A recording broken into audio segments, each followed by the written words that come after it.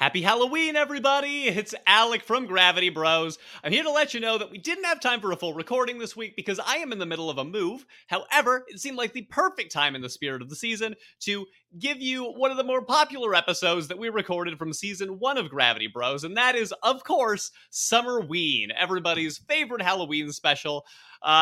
I will say that now is a great time to rewatch that episode for Halloween, and then listen to our podcast recapping it.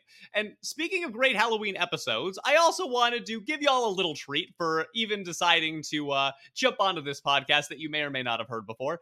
And I wanted to tell you 5 of my favorite Halloween specials from my generation. If you grew up with Gravity Falls, you might just be a little bit past me in terms of the cartoons that you ended up watching. So in the early 2000s, we had some great ones. And I recommend, if you haven't seen any of these and it's Halloween, you're looking for cartoons, these are some good ones to get started with. So first of all, SpongeBob SquarePants. Obviously, everyone knows SpongeBob. It's lasted a really long time. But the early seasons, as people from my generation will tell you, were the best. And one of those great early episodes was called Graveyard Shift, where we got introduced to the hash-slinging slasher, a name you may have heard before. Also on Nickelodeon, Hey Arnold was a fantastic hidden gem from that era, and had tons of creepy episodes. Anytime it wanted to get creepy, it gotcha. If it wanted to take things seriously, it hit you where it hurt. Like it made you feel things, no matter what it was trying to go for. And 2 great spooky episodes of that show are The Headless Cabbie and The Haunted Train. Trust me on those. Next, Foster's Home for Imaginary Friends, one of the most imaginative shows of the 2000s. 2 great options here: Blue from season 1 or Nightmare on Wilson Way from, I think it was seasons 4 or 5. Both of these have tons of great spooky imagery and are perfect for Halloween. Again, I consider Foster's a hidden gem of that era. Courage the Cowardly Dog. Any episode, pick one. If you are just wanting to get scared and watch cartoons, Courage the Cowardly Dog, you can pretty much watch it from start to finish. That would be too much for me. If you're looking for one episode, I'll just give you Freaky Fred as a recommendation. Very unsettling. And last, I highly recommend a great Disney special from the 2000s, which was Mickey's House of Villains. It was basically, not exactly a spin-off, it was kind of like a half episode of Mickey's House of Mouse, which took all of Mickey and his friends and made them owners of this, I guess, nightclub that would show Disney cartoons. And this episode specifically had tons of great classics and modern Halloween short films alongside a very fun plot with all of the Disney villains. So if you're going to watch that, I would also tack on The Skeleton Dance, early 1928 short film, black and white, amazing early skeleton Halloween imagery.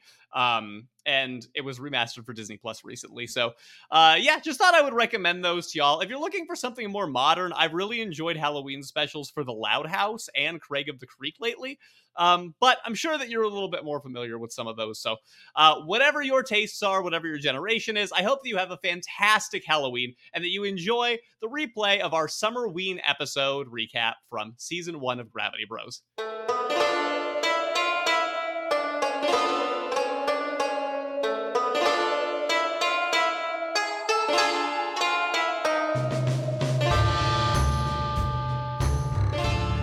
Where the mysteries of Gravity Falls creep into the non-animated world, this is the Gravity Bros podcast. I'm Alec. I am joined by a person who, if he were candy, would definitely not be at the bottom of the bowl. That is my brother Lucas. Oh, what a sweet thing to say. I actually have a very complicated philosophy on loser candy that we're going to get into later today. Ah, very good. Okay. So, this episode, if you couldn't tell by my spooky intro, is the Gravity Falls Halloween special, which is also known as Summerween because, of course, Gravity Falls, the show, takes place over a summer camp, so for them to do a Halloween episode, they sort of had to squint and make it work.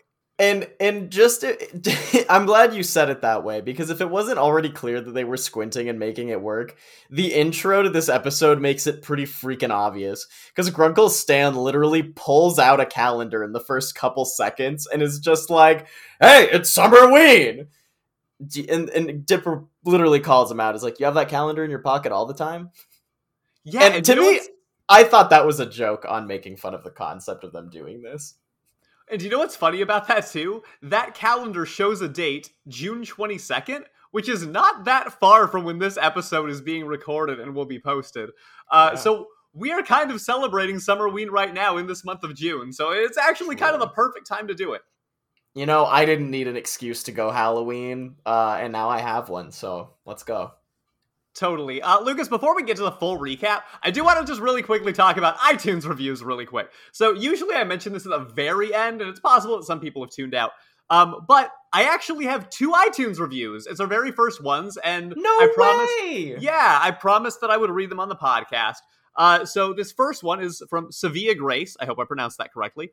This is one of my favorite podcasts to listen to. Gravity Falls is such an amazing show, and to hear 2 bros discuss it in such a passionate and thoughtful way is phenomenal. Y'all are hilarious and so entertaining. Keep up the great work. God bless. Aw. Yeah, That makes and my heart so happy. I know. The other one is titled Thoughtful and Fun. I love Alec and Lucas from their YouTube channel, and this podcast is a blast to listen to. It's fun to hear their humor and academic backgrounds come together through the lens of one of the best cartoons ever, Gravity Falls. Wow, someone knows we have academic backgrounds. That makes me so happy too. Yeah. Oh, and that one was Cartoon Maniac 78. So, yes, Nice. thanks to both of you. Now, normally when we get these, I am going to read them at the end of the show, but I wanted to use this opportunity to let people know how important those actually would be for our channel. Because the thing is, right now, right, when you search Gravity Falls into the Apple Podcast world, we are not among the first 5 that show up, but if we were, it would be amazing to help get a bunch of brand new listeners. So that's why when the iTunes reviews come up, they help bounce us up. In fact, we weren't even on the first page until those 2 came in. So extra thank you to those people. If we have quite a few regular listeners of this podcast. If it is easy enough for you, and now's a good time to pause, like, it would mean the world to us if you were able to provide these reviews. And this is the last time I'm going to slam it home, I promise. I just wanted to do it at least one time and thank the people who were the first couple to do it. Sweet. And I hope those are 5. I'm assuming they're 5-star. I imagine how funny it would be if it's like, oh, by the way, those are both 1-star reviews. Yeah, well, honestly, if they're less than 5, I have to be honest, I probably won't read them on the show. I have to hold that carrot over people just a little bit. Unless they're like really nice and they don't accidentally click 1 though. Please do 5. It helps. Yeah, definitely. All right, dude, let's talk about Summerween. So we have an interesting history with this episode because we actually covered it on our YouTube channel the one time we did some Gravity Falls coverage. Oof, man, extension of the plug for our own content. That was genuinely accidental. Yeah, well, honestly, for me, I'm not even thinking about it as a plug so much as we have a very recent experience with this. And before rewatching the show now, it was, this may not be the same for you, but for me, it was the most recent episode I had seen before we went back on this venture. So, it was very fresh in my mind, and it was very fun to rewatch so recently because I immediately remembered everything that we kind of already said about that first time. And I think, maybe some new takeaways that I didn't have the first time we talked about it. Yeah, I was going to ask you about that very thing, because I definitely, when I was taking my notes, found myself following the same thought patterns that I did the first time I took notes when we covered it on the show. So I was like, oh, okay, this one...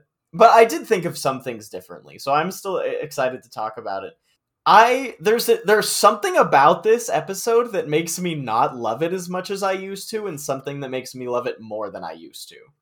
Whoa, okay. Hold on to those things, and do not leave that without resolution, because I'm fascinated. Yeah.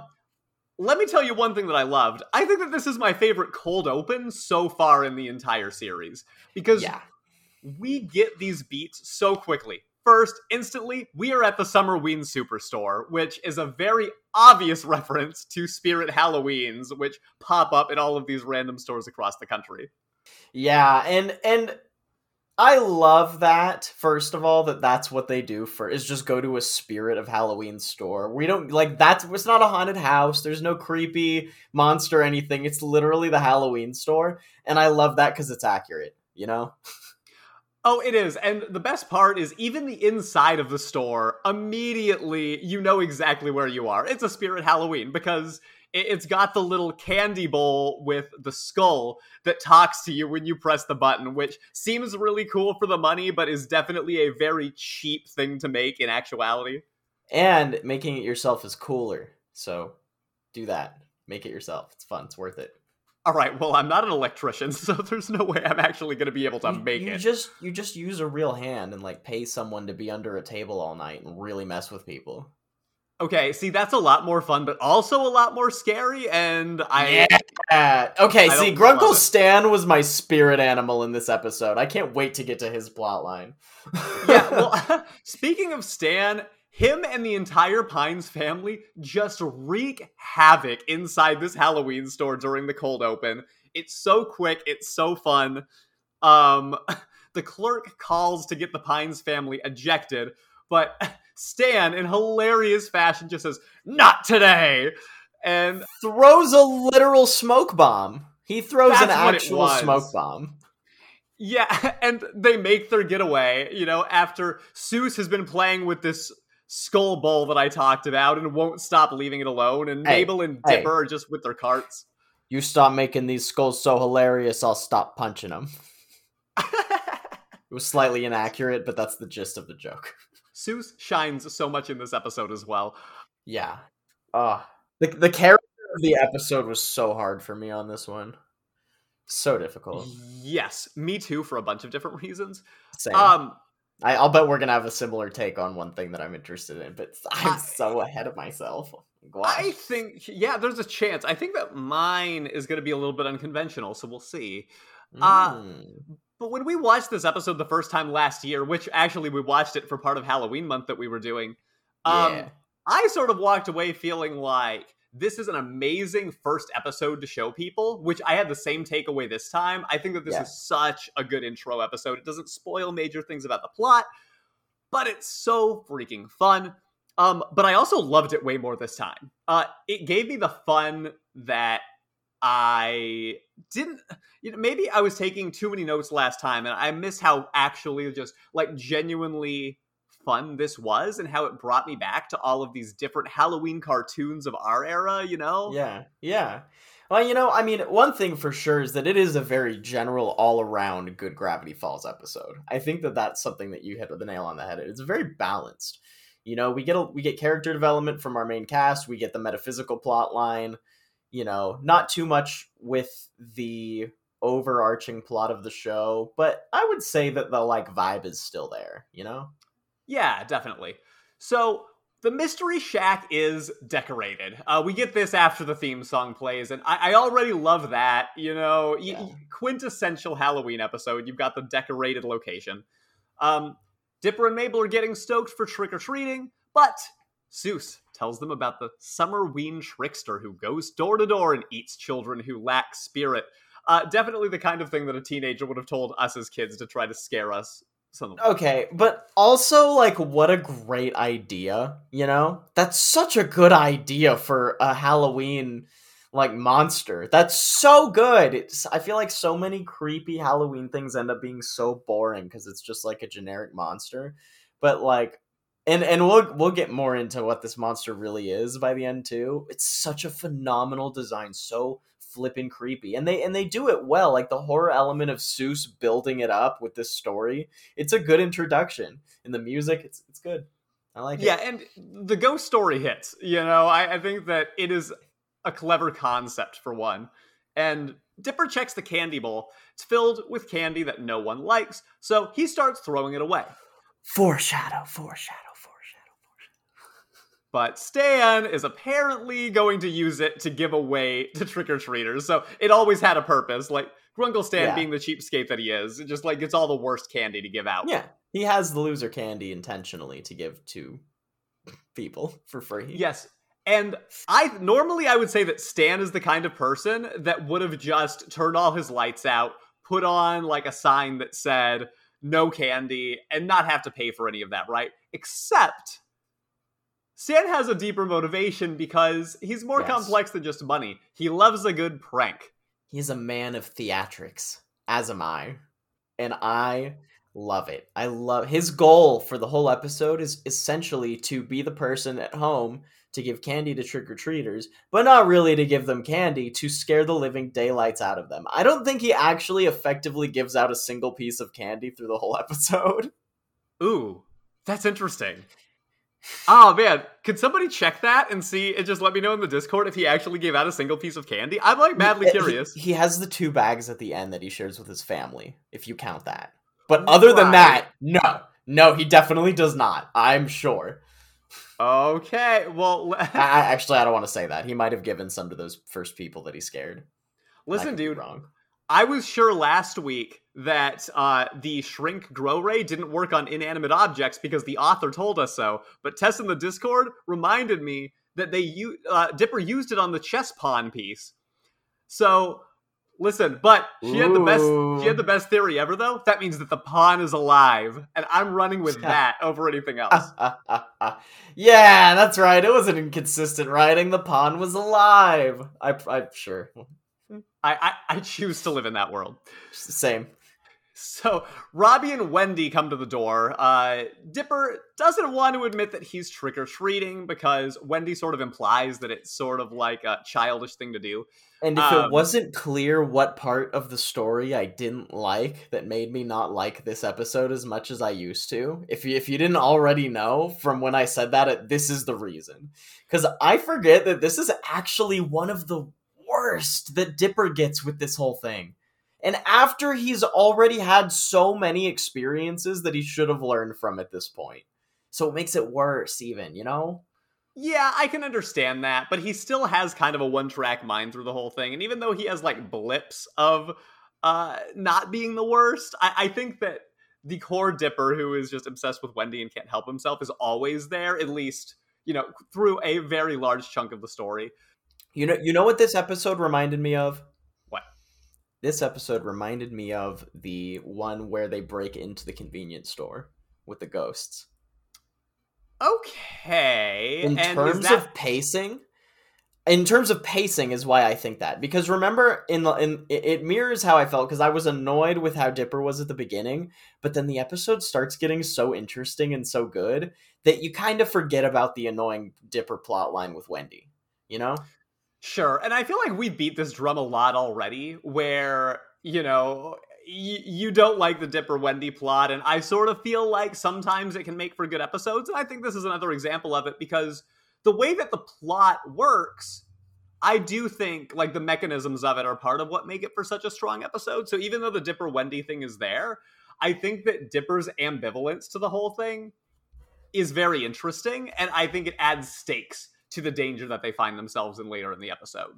The only thing that I wish was... I like every part, because the thing is, I agree with you, the stakes of why Dipper's doing it makes sense, but the one thing that I just wish was different was the reason that he wanted to not trick-or-treat, because it's kind of a getting older thing, and I think that the heart of that is awesome.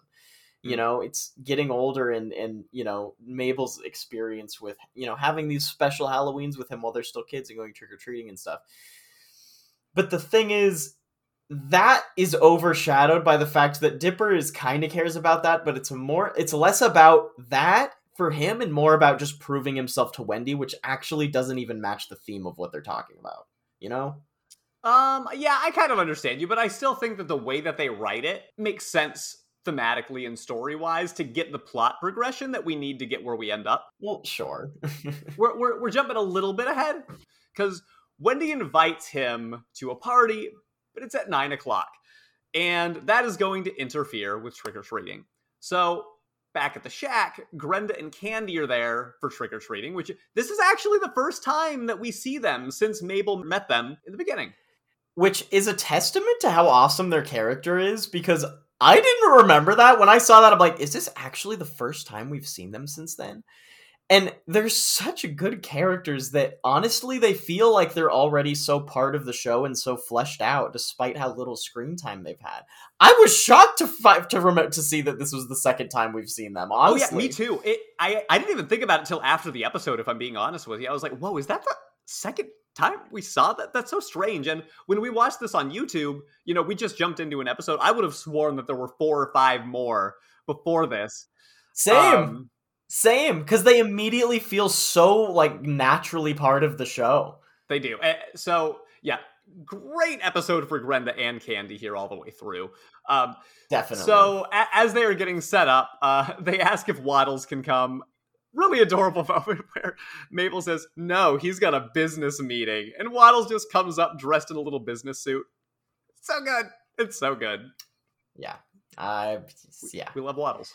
Bet you have a TikTok too. No, I'm just kidding. Listen, that is a cute thing. I did expect that to be like a joke, and then Waddles did come with them, which did not end up being the case. And I could have used more Waddles in a business suit. So, but he served his own purpose. Hey, you get what you want for the end credits scene. That's true. So anyway, Dipper comes down the stairs in no costume because he's just going to pretend to be sick as a way to get to this party, which I know you probably hate. Yeah. Super lame. I'm like, all right, let's just get to the monster. So can we get to the monster? Can we skip over the whole them being, yeah, come on, Dipper, tough it through. You guys know what happens, okay? Let's get to the monster. Yeah, well, because Mabel says, where's your Summerween spirit? And that's a little nod because we remember Seuss talking about the Summerween trickster and how he comes after the kids without the spirit. And we get a knock on the door. And we get the creepiest voice. The creepiest voice. Does he say trick or treat? I think he says trick or treat. Ooh, I didn't write down specifically what he said. I just remember it being so creepy. Fun fact from Journal 3, which I thought was very funny. Grenda apparently says that the trickster sounds super hot. Voice specifically. Oh my god. She's not wrong. Such a fun character moment that I wish was in the episode instead of the text, but it still made me laugh so hard. Oh my god, could you imagine Greta being like, that voice is actually kind of hot. That would have been so funny, dude, to have in the middle of that show. Oh man, I'm writing that in my head. That was written in the warehouse. I mean, it's canonical, so we can live with the reality. Yeah. We know she said it.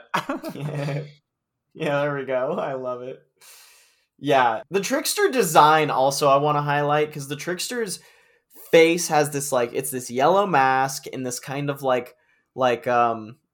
bulgy black neck with a witch hat. He's really tall with skinny arms, and it's just such a phenomenally creepy design. It's like a mixture of Pumpkinhead and the kid from Trick or Treat and all of these great horror movie Halloween classics. It's an incredible design. If you're somebody who listens to us but doesn't watch along with the show, please Google image this character, the Summerween Trickster. There's no Twix in there. Twix are S tier. Oh, the Twixter. That's a total opportunity too. Is now a time that I can actually just casually burst into my rant about loser candy? No, that's comes for the end. No, I'm waiting. I'm saving it. Just kidding. Everybody stay tuned. There's a loser candy. But you know what? Coming. It's important. It's integral. I am curious about your favorite candy because mine happens to be Twix, for real. Oh, see, well, I don't eat dairy. So, what my actual favorite candy is, I haven't actually had in 8 years. Oh, that's so sad. What was it? I used to like Hershey's cookies and cream. Oh, those are good. And actually, they don't even have dairy in it. They have palm oil, and that destroys the environment. Fun fact. At least the way they do it. Oh, yeah. So you talked about being dairy-free last week. I don't know if you mentioned that it was for environmental reasons, but I just wanted to highlight that and say I am proud of you. Well, it starts for environmental reasons, but then your body stops being able to digest it. So then people are like, oh, just cheat. It's for environmental reasons. It's no. It sucks. It's an allergy at a certain point after that, too. All right. Well, I'm sorry that you can't eat your favorite Halloween candy anymore, and that I dampened the mood here. But Dipper does not believe that the trickster is anything other than just an older adult dressing up as a scary character to try to scare kids. Wait, I still have a favorite new candy. I'm so sorry. What's your favorite new candy?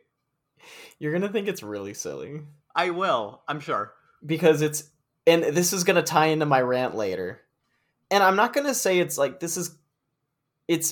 it's favorite in a way, in the particular way that I enjoy it. It's my favorite. I don't eat it all the time. I don't actually like candy all that much, so I don't really eat that much candy ever anyway.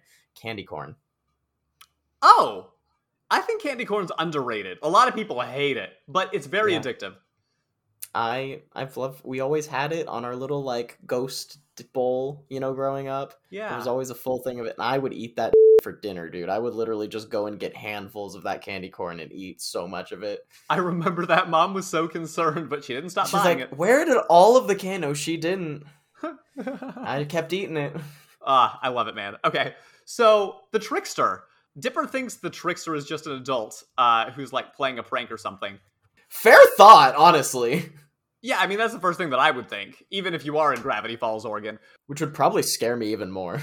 Oh, God, me too. I've said before, like, not on the show, but I'm more afraid of fake ghosts than real ghosts. Like, I would rather be in a haunted hotel than watch a horror movie. There's just something about the knowledge that somebody is going out of their way to terrify me that is more scary than the prospective undead that might be perfectly innocent. You know what's funny? I've seen my fair share of metaphysical business, and people have always scared me more than anything crazy that I've seen. So I still think people are crazier and scarier than anything else that you're going to deal with. Personally. Yeah, I mean, if somebody is going to this kind of an effort, who even knows what is up with them? I mean, listen, they have a reason to be threatened regardless, as we find out, because this kid, Gordy, just comes up to the door. A trick-or-treater. A casual trick-or-treater. He maybe like 6 years old. Yeah, probably 6. My name is Gordy. And what happens, Lucas? Gordy gets eaten. He gets eaten. The trickster picks him up with his hand. His jaw unhinges, and you see all of these teeth, and he swallows the child whole. And one thing that I said on the YouTube show, and we covered this originally, if you're a parent, and your kid watching that with your kid, and you don't finish the episode, which, sorry, spoiler, the kid does come back later, because obviously it's a Disney show still, they're not just going to kill him. But if you didn't finish the episode, you would not know that. That kid would be dead in your head. And I love that. That makes me happy. And I think originally that's how it would have been written if it wasn't for Disney. And then he tells Dipper that they have to collect 500 pieces of candy for him to live. And now, he does not know what the reason is. I think at this point, Dipper probably assumes that it has to do with Halloween spirit. But all he knows is that the trickster says, "You must trick or treat or die." Great line. Great line. That is also one that I wrote. And I like that also because, like, the stakes actually are they will die right now. And low-key, that's not been the stakes most of this show. I love that it is such a specific number. It's like you have to find exactly 500 pieces. Again, very Gravity Falls. You have this mechanism that gets created for them to eventually win in the end or do whatever they need to do. And it's just so hilariously exact and specific. He also has until the last jack-o'-lantern gets blown out, which is a timing mechanism that also makes it really cool because you have a pace, you know? There's like an end date that they need to worry about. Jack-a-melon in this world. That's right. Yeah. I made that mistake on the YouTube show and also was salty and didn't care. Nice. Well, the great thing is that Mabel, despite her brother being in danger of potentially dying, she's excited because now he has to trick or treat. Ha! Yeah, Dipper's like, "Do you know what this means?" She's like, "Yeah, you have to go trick-or-treating now." And I'm not gonna lie, I would have had that perspective too. I'd be like, "Hey, I mean, it just kind of, I was gonna do this anyway. I wanted 500 pieces of candy. Honestly, these aren't even that conflicting of plans that I had for the day. Just seems a little scary now." Yeah, but they do get Seuss involved, and he knows that they are in crazy, monstrous trouble, as he says. And Mabel rallies the whole group, so it's her, Seuss, Grenda, Candy, and Dipper that are going to be on a mission to try to get these 500 pieces of candy. Dipper still kind of wants to bail in this moment, which is insane to me. Yeah, like... I will never forget that scene where he is genuinely considering, like, oh, well, maybe we'll all just die then? Is that it? Is that the thought process? Like, or am I actually just that horny of a youth that I'm willing to kill everybody just to freaking chase an older person that I shouldn't be chasing in the first place? Christ! Go home, kid! Whoa. This has been a rant by Lucas Hester, everybody. Remember the timestamp? We are recording at about 26 minutes, but I'm sure that I will have cut some more, so who even knows what the timestamp is now? This child annoys me sometimes, I swear. And you know, the montage of them getting the candy is pretty decent, right? Did you say the montage? Yeah, the montage. Okay, a montage. I mean, you said it like montage. The montage. The montage. Wow, looks like someone here is a professor of diction. I barely know what that word means, so definitely not. Anyway. Stick to sociology. Buster. Thanks. No, I'm just kidding. That is a definite good idea. Let's use this opportunity to talk about Grunkle Stan, but because before we go trick-or-treating with everybody, Oh yeah, that's right. we get some kids coming to the door and knocking on the door of the Mystery Shack. And I'll bet you Alec and I are not going to talk a lot about this B plot for the most of this episode.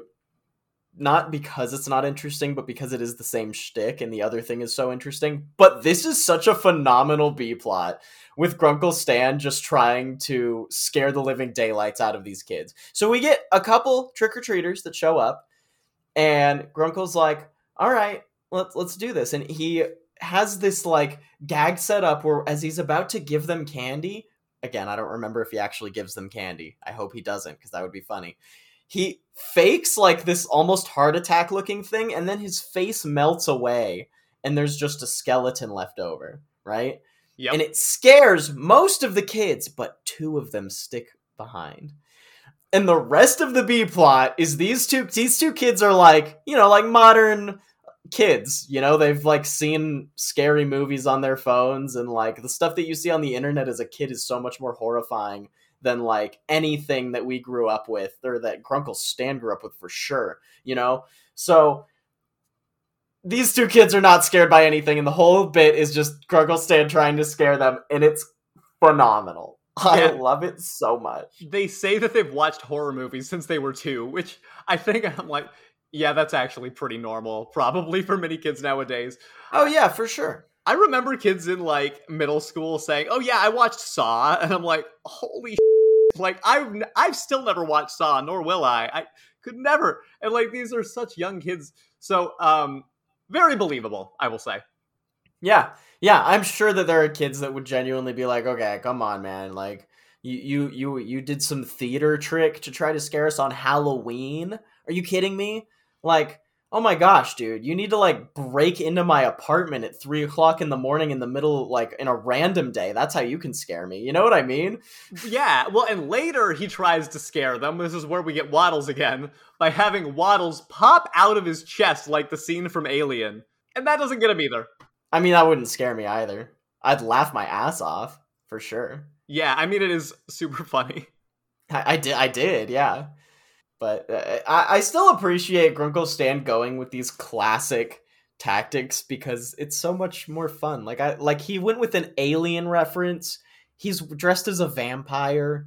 Stellar costume, by the way. Yeah, that's a good point, actually. This is some intentional writing that he is dressing the way that probably an adult of his age would dress for Halloween and use the references. Yeah, if they were really into it, of course, yeah. He's dressed as Bela Lugosi vampire, specifically. He doesn't have sparkles on his cheeks. It's different. Yeah, dude, it's so good. And then what's funny to me is also the kids end up scaring him just by showing him a video. And have you ever been traumatized by this? Because I distinctly remember in middle school, The Rainbow Road. I'll never forget it. Frustrating video that the kids would show to each other. It's like, oh yeah, it's this really nice, serene setting, and then like a despicable monster just jumps up. They play with that in the episode. It's a jump scare. Yeah, Alex still really tilted, clearly. It honestly makes me really mad that anybody would do that, to be honest. If I could like go on a very serious rant that is almost not even jokey. Oh my gosh. Dude, no, because I think doing that to somebody and priming them for something that's supposed to be beautiful and then just like attacking them with something horrible is a genuinely like mean and verging on evil thing to do. I think verging on evil. Oh my gosh. You're like attacking somebody without their consent. It's basically honestly, I felt like I got punched. Like it basically man. I felt attacked, literally violently attacked. I think it'd be evil to do to you, but I don't think it'd be evil to do to someone like me. All right, well, some people that's Alec. I think that's a funny prank for people with a tolerance for it, you know. All right, well, I guess know your audience, but what if you don't know your audience? If you, you know what? As a marketing manager, I don't have any business for people who don't know about the answer to that question. Well, all right, Mr. Degree. All I'm saying, no, never show me anything that's going to scare me. At least not without like proper warning that I'm supposed to be watching something scary. Well, it's like when it comes to know your audience, it's like, yeah, dude, there's some things you shouldn't joke around certain people. There's some, like trauma sensitive things for a million different things. There's so many common things that you could be traumatized about that people probably should think about before introducing X topic, Yeah. But the thing is, so, I mean, if you're the kind of person who's going to walk around scaring the people with zombie videos, that's kind of on you, Yeah, probably. Can we like harshly say, please don't do that to strangers? Good call. To strangers? I was a stranger, dude. Basically, I didn't get shown this by a friend. I got shown this by a random kid who was just going around showing it to people. Stop! I'm sorry. That's so funny to me. Oh my god, it's not. Alec was traumatized by. Well, that's your. Why did you look at a video that a stranger walked up to you and showed? I was also a very gullible child, and still kind of. Well, see, I've learned real young to not look at. Like, if somebody walks up and says, "Hey, look at this," or "Do this," literally, if an elementary schooler asks me to do something, the answer is no. It doesn't matter what it is. The answer is no. I learned this so young. This is why I'm such a selfless person. I guess I trust easy. Anyway, actually, let's just go ahead and wrap up how the B plot ends, because I think we've already gotten through 2 of the scenes, right? So yeah. Ultimately, the kids come back to trick or treat, but the door is like ajar, I think, and they decide to walk into the house. Wow, that's some real spooky stuff, man. The door straight up turned into a jar and they stepped right over it. That is nuts. All right, you can have it. You can have that one. All right, yeah, all right, we'll move on. So, Grunkle stands in the bathroom and he gets naked and it scares the kids. Yeah, now, the show makes it seem like he's naked and gives us the belief of that for like 5 seconds, but then he walks back outside and he has like, I think like a swimsuit or a towel on or something, so... I know what they wrote. He was naked. He put that on in that cutscene. Yes. I mean, it's very clear... Yeah. What the creators intended for the scare moment to be, and I think it comes through. Absolutely. And listen, those kids invaded his house, for the record, without any kind of, like, they didn't knock, I don't think, or if they did, they just walked right in. They did not. They said trick or treat. Okay, sure. Well, he wasn't trying to scare them, though. He was just, like, going about his business. So that's a good point. They did just break in. Yeah, ultimately, he was just like, oh, what happened? Oh, are the kids scared now? Okay, sweet. And then they dropped behind all the candy, which, as you said earlier, he ends up saving for the kids, which is kind of sweet. Yes. Yeah, it is. It's literally sweet. He gets all the candy for them. Man, I'm actually starting to think that I want some candy after this conversation. Oh, okay. You get yourself some candy corn. I know that your options are limited, so... No, I'm probably going to get ice cream. Oh, nice. Okay. Cashew milk ice cream, specifically. It's phenomenal. So the trick-or-treat sequence. I want to mention, we get some flair from some of the townspeople here, just on and off. Like, the cops dress as each other, which is adorable, first off. Manly Dan, he's a Viking. Toby Determined, he scares the kids without a mask because they think he's wearing a mask, which is kind of mean, but I genuinely don't think they realized it. And then he puts on a real mask. They're like, not as scary. Silly. Oh, and we see Lazy Susan, and she's dressed as a ball of yarn with the cats around her, and I didn't actually notice that until this watch around, and I thought that was really funny. Yes, it is very funny and on brand for her character. Also on brand is that she gives out black licorice and circus peanuts, which are considered like some real bad candy. Wow. And I gotta say, I really agree with both of those, especially. Not just the... I like licorice. Black licorice? Yeah, sure. I like black licorice, all right. My fiance also loves black licorice, and I always argue with her about it. Wow. But oh gosh. Hey man, I have a rant on. Are we going to my rant on loser candy? Is this the moment? No, still not yet. We're gonna tease it one more time and make people stick around. Oh, so pent up. No, and look, Lazy Susan only gives them one piece each because Dipper really sucks and just shows absolutely no interest because she's tried, oh, kids, it's Halloween and you're having fun. And Dipper is just... Well, he doesn't put on the costume is really the thing. Yeah, I guess that's mostly it. The point is, Dipper puts the costume back on so that they can do better with the candy thing. And then he and Mabel do the twin dance, obviously, to try to get the candy so that they don't die. Thank God, Dipper. Thank God you decided to not die. And okay, good job. We're making it. There's this like really tough looking pirate guy who answers the door. And then Dipper and Mabel are just like, do their cute little dance, and the pirate just smiles and a single tear falls from his eye, and it's so funny. It's just so well animated, and obviously does the job of proving that Dipper does in fact need the costume. And candy montage! Or rather, a candy montage, as Lucas would say. The same montage that I said earlier, but Alec went back in time. Yes, the montage. You know it's a French word, you're the one saying it incorrectly. It could be. I don't know. Montage. You think that came from the UK, brother? I don't know. I'm not very good at diction. Yeah, you're not a linguist. So that wasn't your subsection of sociology. Definitely not. I can write a paper, but I don't know where any of the words came from. Hopefully, it was at least English, or what any of the words are. Well, maybe not then. So anyway. It seems like this went really well. They're excited. They have all of their candy. It looks like they're actually going to be able to get the candy so that the trickster doesn't eat them alive. But... oh, unless Dipper's literally the worst and tries to get everybody freaking killed. Oh no, Wendy's driving by. Let me just take off my costume and hide everything, all the candy, so that, hide behind this bush, And then guess what? All the candy gets... you know what happens. You know what happens. Yep, all lands in the water, and because of Dipper's need to try to hide the fact that he was trick-or-treating to see Wendy, it's all gone. Yep, and then they die, and that's the season finale of Gravity Falls, episode 12, everyone. All right. Anyway. So now they're without all of the candy, and this is where we get, I think, what begins to be one of the coolest scenes in, like, the whole friggin' show. The Summerween trickster from the darkness walks down a dimly lit street on a hazy Halloween night. His fist creaks forward and it hinges, and he says, "Knock, knock, children." It's one of the creepiest things I'll ever see in this show, and there's a lot of creepy stuff to come in this show. So this is saying something, that this is a high standard of creep factor, dude. It's so unbelievably unnerving, and then obviously they don't have the candy. It's like, oh, it's all, we'll just go get it real quick. Nope.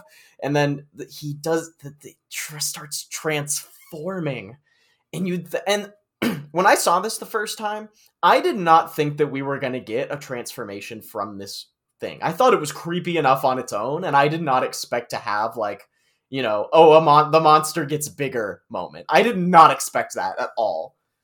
But in fact, the monster gets bigger, and it looks kind of like, I think it was inspired by the No-Face character from Spirited Away, when it eats all this stuff, if you know what I'm talking about. What if I told you that there is canonical proof that it is directly based on Spirited Away? I would be completely unsurprised, because it clearly was anyway. Fair. Okay. In Journal 3, we're getting ahead on insights. So Dipper writes down that this thing could morph its body just like Mr. Faceless from the anime movie The Cranky Girl Who Did Chores in Spirit Town, which Mabel has watched over 82 times. Oh my god, that's so funny. That's so good. So good! It is like a direct, the blatant cranky reference. Girl Who Did Chores in Spirit Town. That's actually the plot of the movie. Dude, no, Journal 3 delivered this episode between the Grenda thing and No-Face. My god, dude, that is so funny. That is so funny. Oh, that's my favorite, actually. That's my favorite entry you've read so far. That's hilarious. That's so I funny. really love it. So, anyway, they actually seem to get away. Yeah, Seuss drives through the trickster. So the trickster has all of them in his hands, and he's actually about to consume all of them. They are all about to die or be in the stomach, along with that 6-year-old we saw at the beginning of the episode. And Seuss drives through the trickster, and he gets out of the car to get the kids, and he goes, "Yo, please tell me that wasn't a average pedestrian." Seuss instantly worried about manslaughter. It's Yeah. fair concern. Fair concern. And well, the funny part is that he didn't know that it was, but he did what he did anyway, which is either A, he's a bad driver, B, he's super awesome and saw that the kids were in trouble and was down to run over a pedestrian to save them, which is awesome. Or C, kind of just is it's a bad driver. I think it's A and C. Yeah, who knows? Maybe even a mixture of all three.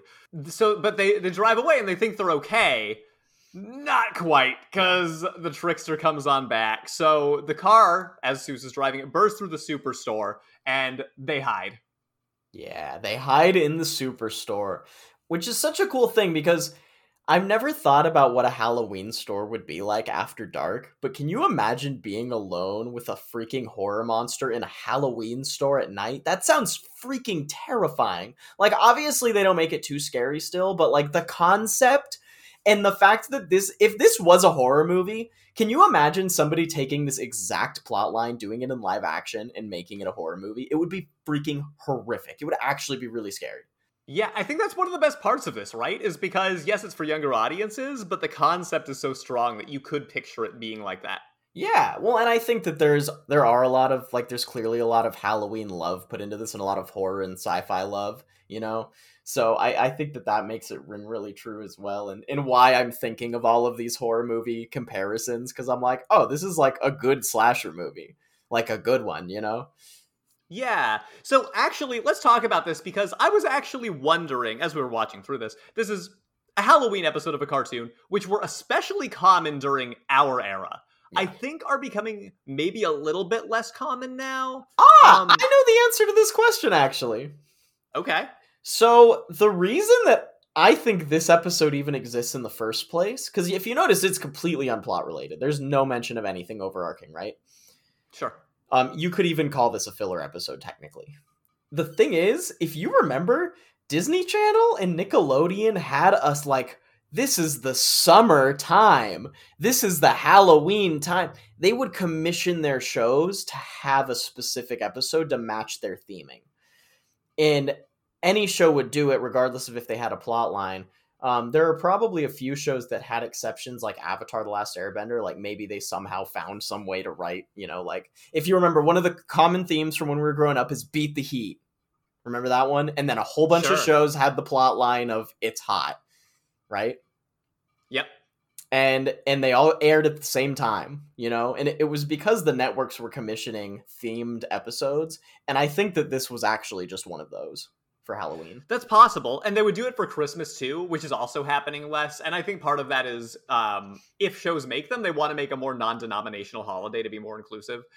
Well, I think part of it also is if you're a streaming network, it all comes out at once. You can't really have a Christmas episode because there's no region, there's no time that you're releasing it in accordance with anything. So it really doesn't make sense unless it makes sense for the plot of your episode, which more things need to have these days because of this format too.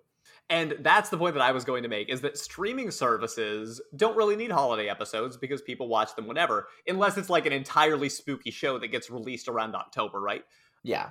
But yeah, network TV would be able to rely on things like this, and they have these, like you said, episodes that don't need to include very much plot, so that when Halloween came around, they could air like 8 episodes in a row that are all Halloween themed from a bunch of different things. And I actually have always found that very fun.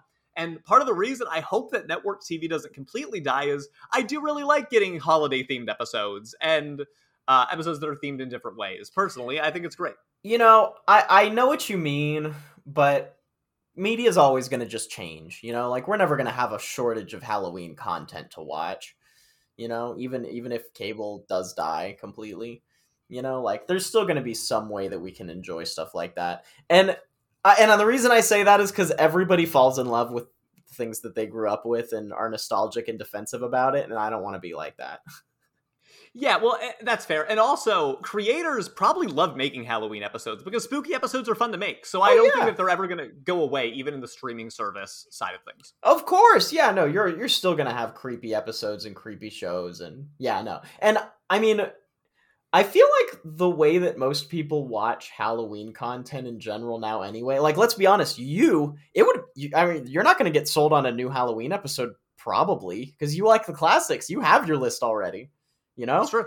And that's probably where most people are at. Yeah, that's possible. Or new kids will find what they love, and then they'll be nostalgic for it in the future. Do kids have network TV? Yeah, feel like it's probably less. I mean, in general, network TV viewing numbers are down like tremendously from when we were kids. So, and that's just like par for the course. So I would say that it probably doesn't develop the kind of mass nostalgia that we would experience for certain things. And speaking of which, quickly, we don't want to get into like the weeds of it, but what are some of your favorite Halloween episodes of shows or cartoons from when you were younger? Oh man, there's so many. There's like actually so many. While you're thinking about it, I'm going to shout out Hey Arnold, because their exact specific Halloween episode I thought was good, but they had like 10 really creepy episodes that were really fun to watch around Halloween and still are.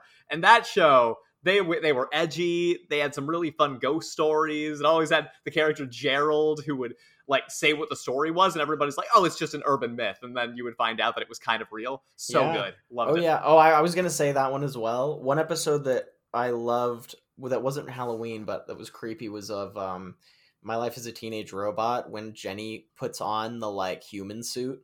Whoa, that is a deep cut. Great Right? choice. Super creepy episode. That all grown up episode that was kind of creepy too, with the ghost kid and the camping, if you remember that one. Yeah, man. Yeah, no. I mean, I've got some weird choices because weird stuff stuck out to me. I mean, I'll also just like binge Invader Zim or Courage the Cowardly Dog and stuff like that too. There's a lot of movies I'll go to. Any of those would be good. I've got to give a special shout out. DuckTales 2017. Their season 3, I think, has an amazing Halloween episode that is, nice. in my opinion, the best of like the last 5 years that I can remember. Disney shorts. That's what I actually watched the most of, was like the Scary Tales stuff. True, dude. That's my money one, dude.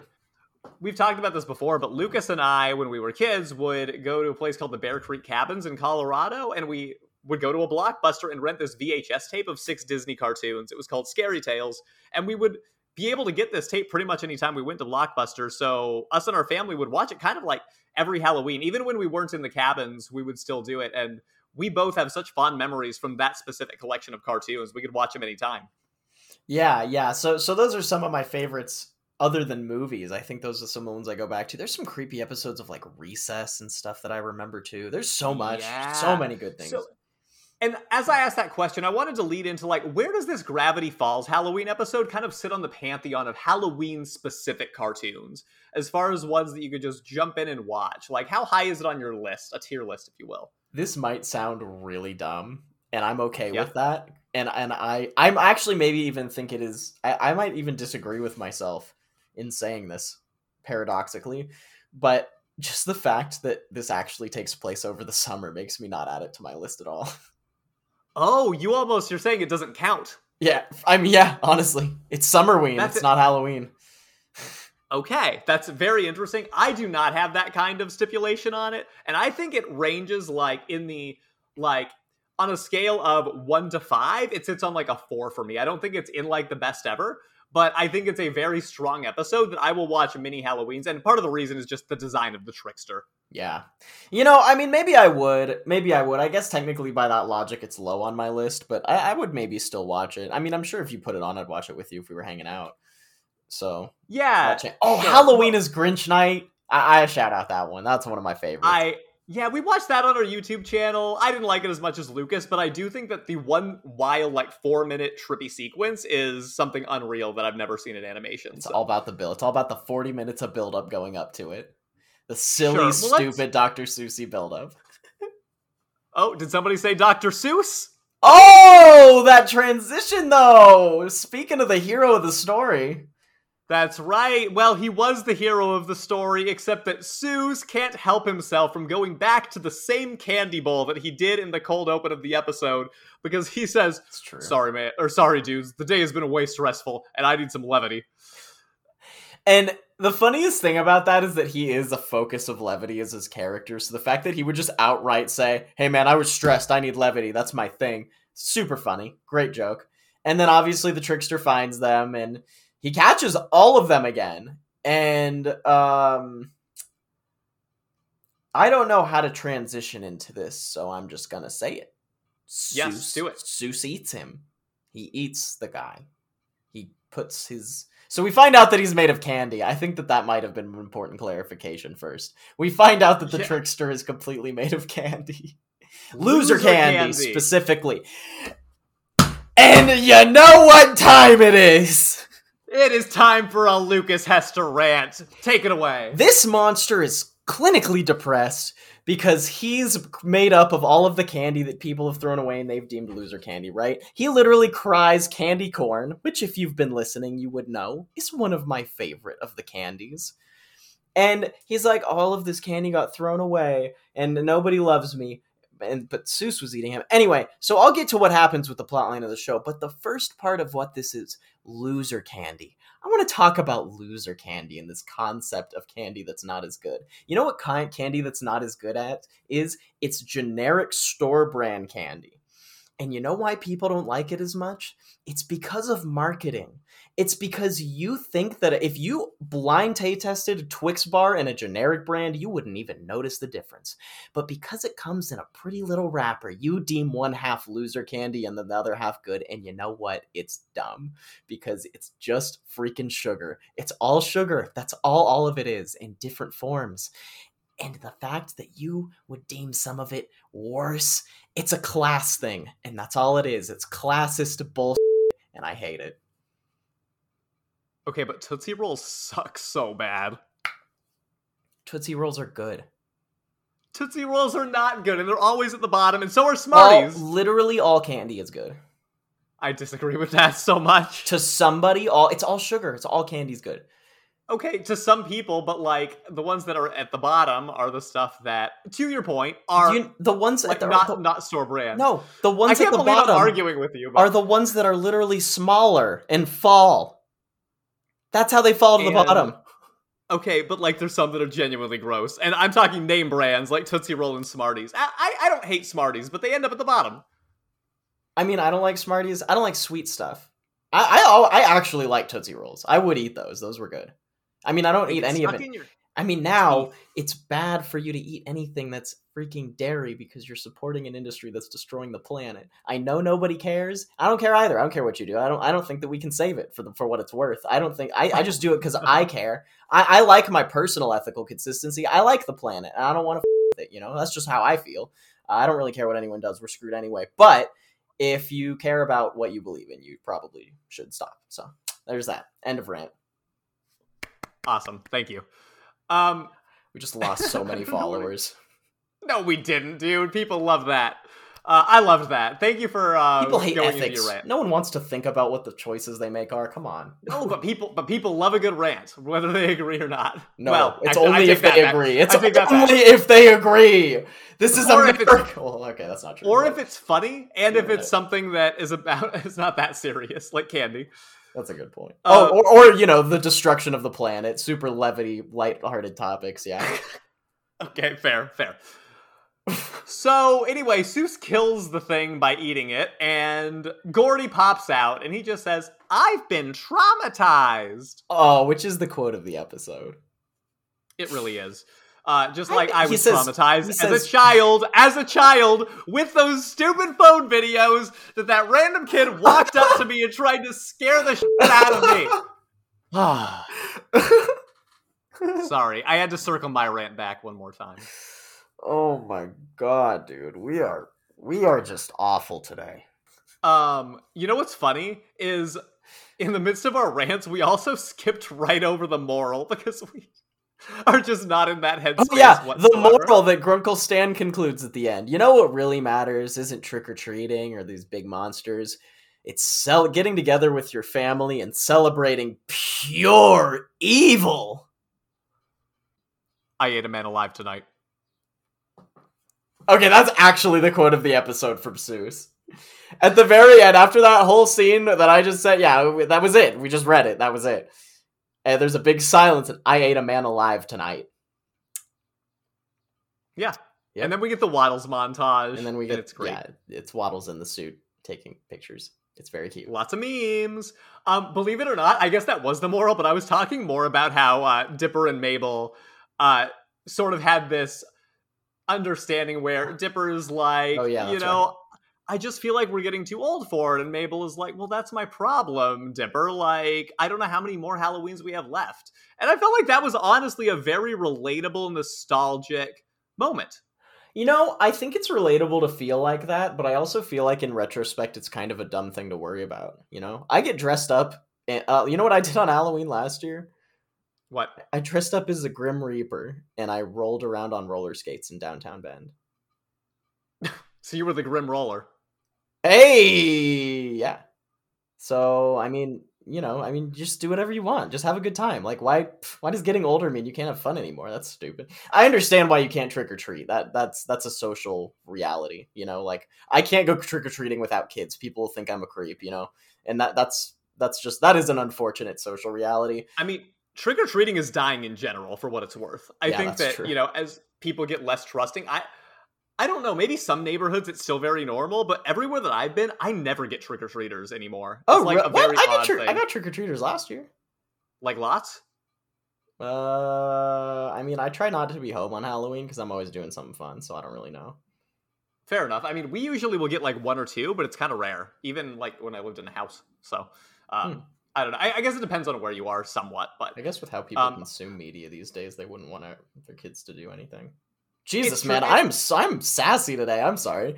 No, well, listen, but I get your point too as far as the trick-or-treating goes, but I actually think that Mabel's point is symbolic of something bigger, which is just the feeling of growing up and feeling like some of the things that you love you are leaving behind with age. And I think that's relatable, even if I agree with you that we should try to leave some of these constructs behind and still be able to have fun as adults. I think that just the general idea of fun is something that a lot of adults just leave behind, and it's time to stop doing that. Yeah, I mean, there are things that you got to leave behind too, though. Yeah. You know, and that's a true thing. Not that, like, you have to, like, oh, you need to grow up, we're forcing you to, but just, like, you end up doing it. You know, it's just it's a natural thing, like losing your teeth. You know, you don't get attached. Sure. If you some people keep their baby teeth forever, and that's fine. But, like, you know, you don't have to. You don't, I mean, do whatever you want, but, like, I don't know. I think that learning to cope with change and learning to accept, you know, the future as it's unfolding is an important thing for people to learn. And I think that it hammers that down in a very, you know, for kids digestible way. Dang. I gotta say, maybe my favorite episode discussion that we've had from top to bottom, as far as like everything that we got into.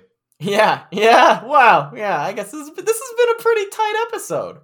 Yeah. Don't have no idea whether audience felt the same way, but I really enjoyed that talk. It's just crazy. It's just crazy. We listened back to it. There's no order. We can't even tell what's going on. Lucas, who gets your mystery plaque points? All right, so I had a freaking really hard time deciding this. This is one of the only times that the guest character I've considered giving points. I thought about straight up just giving 2 points to the trickster. I did. I thought about it. Guess who did it? You gave 2 to the trickster? Yeah, dude, I'm sorry. I'm giving my points to the character of the episode. I don't care if they're a main or not. That's just how I play it. No, I mean, I think that you're right. That wasn't the issue for me. The issue for me was that I wanted both Seuss and Grunkle Stan to have points. That makes sense. And I mean, I'm still giving points to the trickster. I have to give points to the trickster. They make the episode. Oh, wow. Like, so you still gave them your runner-up? Yeah, I gave the trickster the runner-up points. And so deciding between Seuss or Grunkle Stan was the hardest. Who do you think I went with? I think you went with Stan. Why? Because he was so funny in the episode, and also, like, a very awesome product of his time with the Bela Lugosi costume and everything. And that's how I would want to spend my Halloween when I get older. I love that. Okay. And it's a personal reason. Seuss was so the star. If this was like, I like the fact that I'm not giving Seuss points almost hurts me. But I had to go with the Halloween points for this. So I had to go with 2 for Stan, 1 for the trickster. Okay, yeah, I like the idea of doing it in the Halloween spirit, even though you won't acknowledge this as a Halloween episode. Hey man, TBH though, Grunkle Stan had the best costume. Let's be honest, right? It was old school and classic, and I actually, even despite that, I do think it was probably the best in hindsight, yeah. But don't worry, Lucas, if it makes you feel vindicated, I gave my backup point to Seuss, because he was the star of the episode, like you said. Thank God you gave it to Seuss. I feel a little better. I do feel vindicated. So that means the trickster got 3 points total, Grunkle Stan got 2, and Seuss got 1. And I think that feels pretty good. That feels good. I think the trickster's been the coolest like monster character, like creature that we've actually seen in the show so far. Sure, and I gave 2 to the ghosts back a few episodes ago, Yeah. and I still like the trickster more overall, even though but the ghost did so many cool things. That'd be, we could power rank at the very end, maybe the not villains, but maybe That villains, sounds creatures. like fun. We could stream it. We could rank every Gravity Falls. Rank every Gravity Falls villain, creature, whatever we did. We could rank a lot of things, to be honest. But yeah, I think that there is some fun to be had there for sure. So what are we doing in the book for this one? So this was a hard one for me because I'm like, what would be the right type of thing to throw in there for the trickster?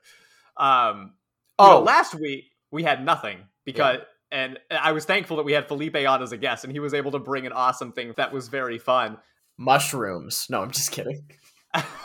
we never technically rated it, and I'm glad. And don't try now. I'm actually thrilled with what I came up with for this one. Have you heard of the Bunny Man?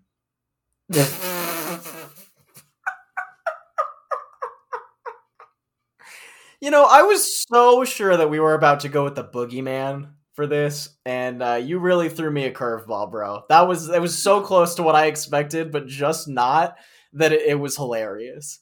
You were like, every syllable was there.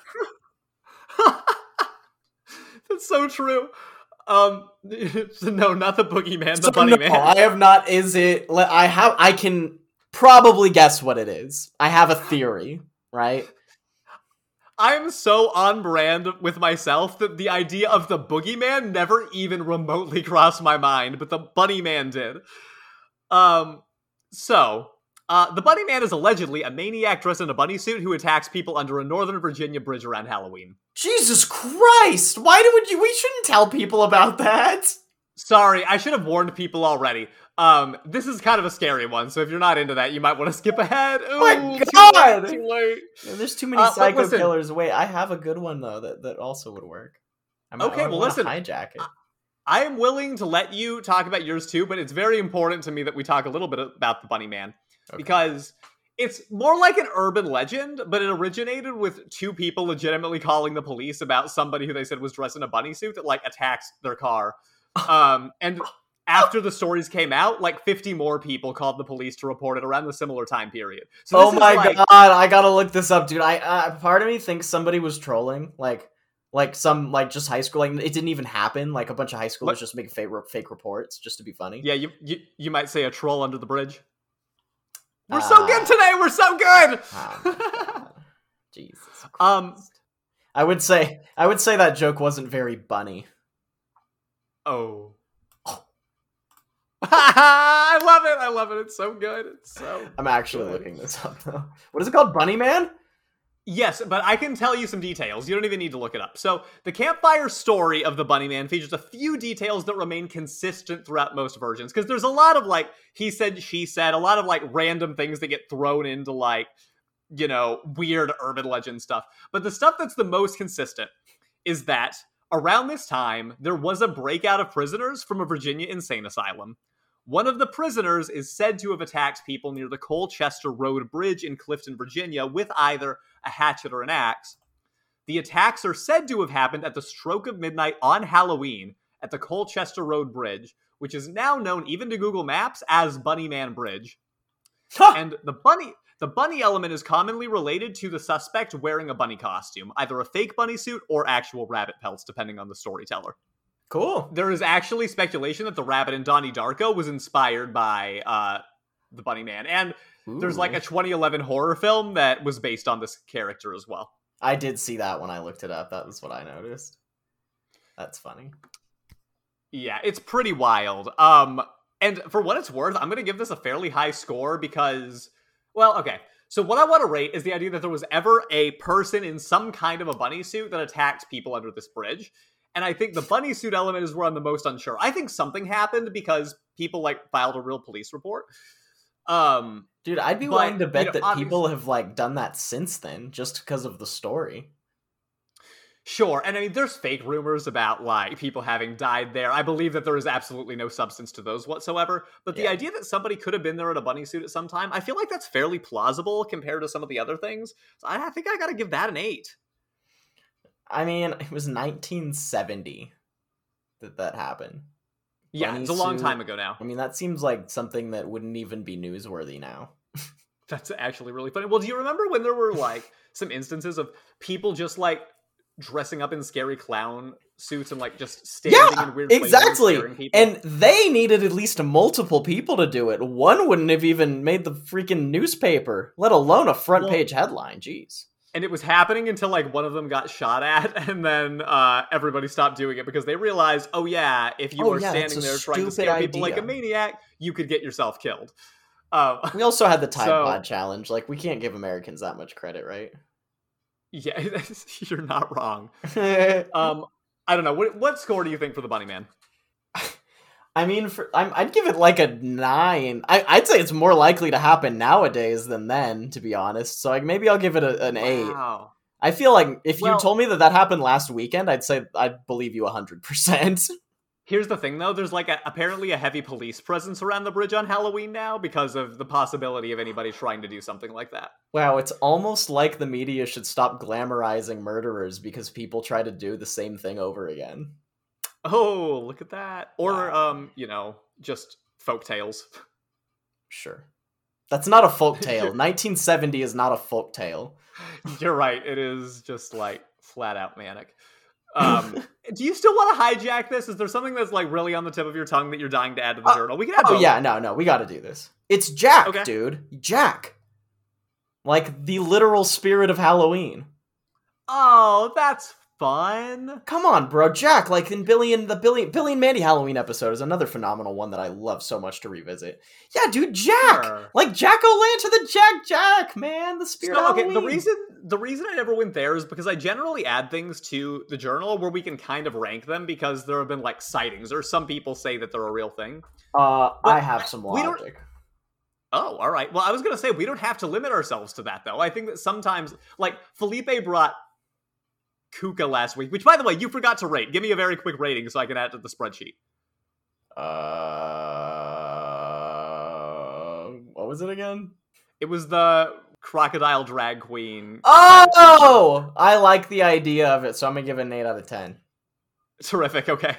Go ahead with your current one with Jack. Yeah, I think crocodile drag queen. It would make more sense if it was in Florida to me, but yeah, we'll digress. Yeah, you're fine.